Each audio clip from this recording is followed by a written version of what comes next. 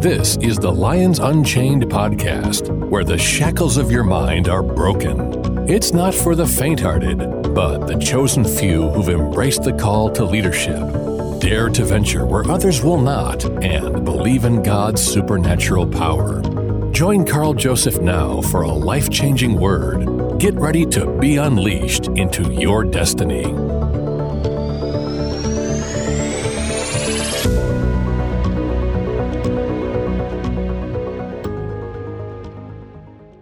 Friend, we will continue today with our study of the book of Daniel. Now, what's fascinating about this book is that, as I've mentioned previously in Daniel chapters 2 and 7, God revealed to the prophet Daniel in a series of visions and dreams the specific world empires that would arise hundreds of years prior to their inception.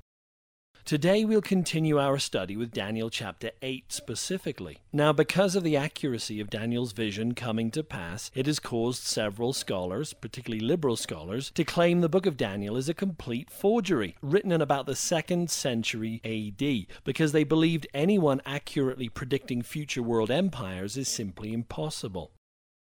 However, friend, God sealed up a time capsule to prove the book of Daniel to be accurate by allowing the Qumran, or Dead Sea Scrolls, to be found in 1946, in which a complete copy of the book of Daniel was found containing the very predictions that exactly match the writings of Daniel found in our King James Bible.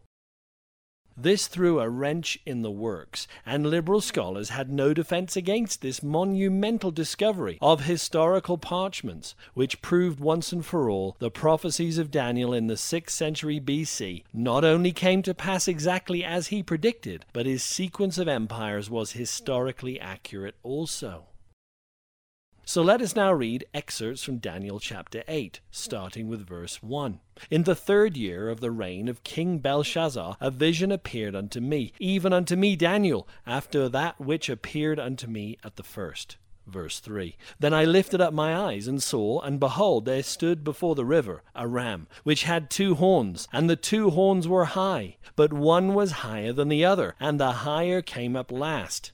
I saw the ram pushing westward and northward and southward, so that no beasts might stand before him. Neither was there any that could deliver out of his hand, but he did according to his will, and became great.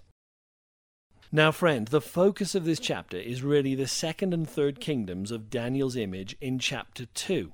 In other words, the shoulders of silver and the thighs of brass. Do you remember that?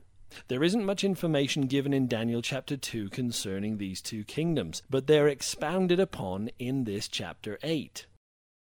Later in this vision, in verse 20, Daniel reveals the ram to represent the kings of Media and Persia. It has 2 horns, representing the empires of the Medes and the Persians separately, and the longer horn is symbolic of Persia, which is the greater power, and would later take full control of this coalition. Now it says this ram pushed westward, northward, and southward, which is exactly what Persia did in expanding its kingdom after conquering Babylon in 539 BC. Until Alexander the Grecian conqueror arrived 200 years later, Persia was the dominant world power. Verse 5, And as I was considering, behold, a he-goat came from the west on the face of the whole earth, and touched not the ground. And the goat had a notable horn between its eyes. And he came to the ram that had 2 horns, which I had seen standing before the river, and ran unto him in the fury of his power. And I saw him close unto the ram, and he was moved with choler, and choler means irritation or anger, and smote the ram, and broke his 2 horns, and there was no power in the ram to stand before him, but he cast him to the ground, and stamped on him, and there was none that could deliver the ram out of his hand. Therefore the he-goat waxed very great, and when he was strong the great horn was broken, and for it came up 4 notable ones toward the 4 winds of heaven.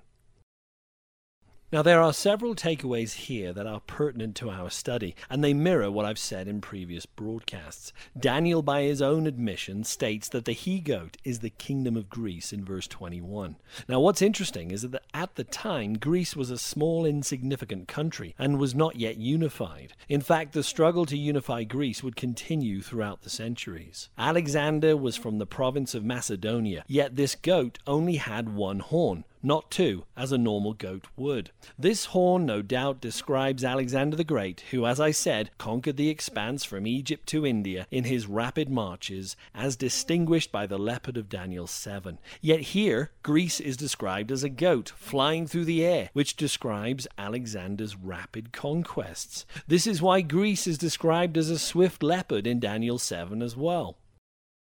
This large horn was broken, just as Alexander was broken at the early age of 33, describing a man who conquered the known world at the time, but failed to conquer himself.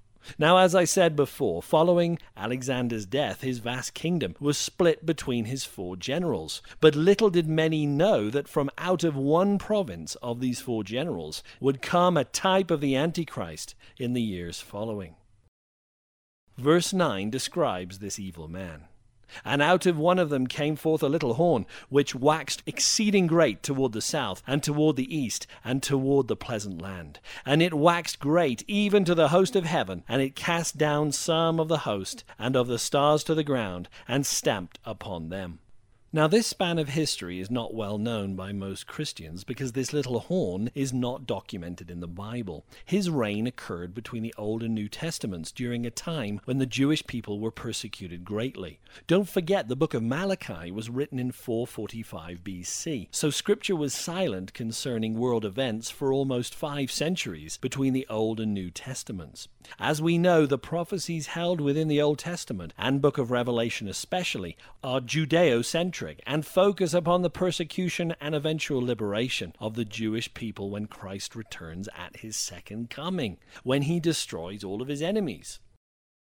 Now, the little horn of verse 9 here is not the same little horn mentioned in Daniel 7. That horn is still to come, but this little horn is a type of that which is to come, and his announcement on the world stage has already occurred. His name was Antiochus Epiphanes, and he was a Seleucid king of the Hellenistic Syrian kingdom, who reigned from 175 to 164 BC. He's best known as a ruler for the encouragement of Greek and even Roman culture, but his main claim to fame was the suppression of the Jews brought on by the War of Maccabees.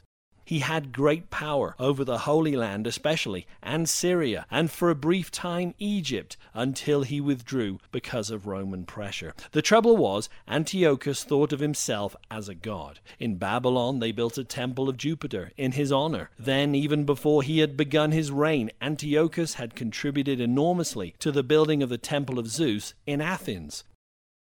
Epiphanes then ransacked the temple in Jerusalem and built an altar to Zeus, and sacrifices were made at the foot of this idol in the image of this king. This is the first instance of the abomination of desolation and a foreshadowing of what the Antichrist will one day implement in the 3rd temple that is yet to be built in Jerusalem.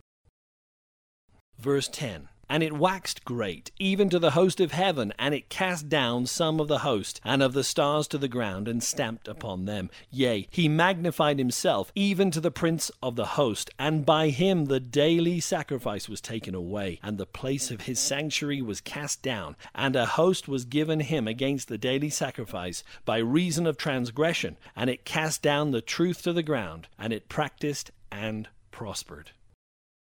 Without doubt, these 2 verses of Scripture were fulfilled when Antiochus entered the Jewish temple, magnified himself, did away with the daily sacrifices, and sought the worship of himself as God. Yet we know, friend, there will be a world ruler in the tribulation period to come who will set himself up as a god and desire worship in the same form and fashion.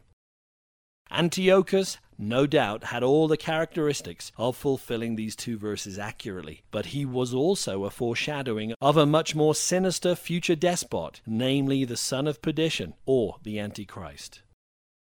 The Scripture states, he disregarded the starry host and set himself up as the prince of the host. Antiochus desecrated the Jewish temple and turned it into a pagan temple. Friend, although this man's name was Antiochus, he took the name Epiphanes. It was not granted to him at birth. By taking the name Epiphanes, he was declaring himself as a god, because Epiphanes means glorious one, and the Scripture makes it clear that God will not share his glory with anyone, and those who declare themselves as gods will see a bitter end. The placing of an image to Zeus in the holy temple enraged the Jewish people and aroused the Jews to commence a series of guerrilla wars led by Judas Maccabee against the generals Antiochus had put in place within the region. If you desire to hear more about this, you can study it for yourself in the first book of Maccabees. Now, throughout the 2nd century BC, the city-state of Jerusalem lay between the two great powers of Egypt and Syria, which led to much frustration and bloodshed for the Jewish people. Antiochus Epiphanes killed thousands of Jews in an attempt to stamp out the Jewish religion as many attempted to before him and following him, but it was all in vain. These are God's people, friend, and they will never be stamped out. Antiochus eventually died of an illness at 51 years old in present-day Iran in 164 BC, and his desire for world power died with him, as do so many others who oppose God and his people. In verse 15, Daniel describes someone who stood beside him, and this is none other than the angel Gabriel himself. A man's voice then told the angel Gabriel to give Daniel the interpretation of the dream. Gabriel then addresses Daniel as the Son of Man, and this is what Gabriel says to him in verses 19 through 21. Behold, I will make you know what shall be in the last end of the indignation, for at the time appointed the end shall be. The ram which you saw, having 2 horns, are the kings of Media and Persia, and the rough goat is the king of Greece, and the great horn that is between his eyes is the first king. Now that being broken, whereas 4 stood up for it, 4 kingdoms shall stand up out of the nation, but not in his power. And here, friend, Gabriel describes the coming Antichrist when he says, and in the latter time of their kingdom, when the transgressors are come to the full, a king of fierce countenance, and understanding dark sentences, shall stand up, and his power shall be mighty, but not by his own power. And he shall destroy wonderfully, and shall prosper and practice, and shall destroy the mighty and the holy people. And through his policy also he shall cause craft to prosper in his hand, and he shall magnify himself in his heart, and by peace shall destroy many. He shall also stand up against the prince of princes, but he shall be broken without hand. The fact that the Antichrist rules by a power not of his own indicates that he'll be Satan incarnate and have supernatural satanic wisdom for the power ascribed to him. He will even have the audacity to rise against the Prince of Princes, namely Jesus Christ. But we know the end of the book, friend. We know that God will soundly defeat the Antichrist and all satanic forces. Finally, it should be noted that Daniel was quite traumatized by the visions he witnessed. At the close of the chapter, he writes in verse 27, "And I, Daniel, fainted and was sick for certain days after I rose up and did the king's business, and I was astonished at the vision, but none understood it." Friend, Daniel chapter 8 is fascinating along with all other chapters in Daniel. It reveals Antiochus Epiphanes, who is a type of the Antichrist, a typology of who is to come, because one day the Antichrist will commit the abomination of desolation spoken of by Christ himself, desiring the worship of himself as a god. And finally, the Jews will wake up from their deception and begin to acknowledge Jesus Christ as their Messiah.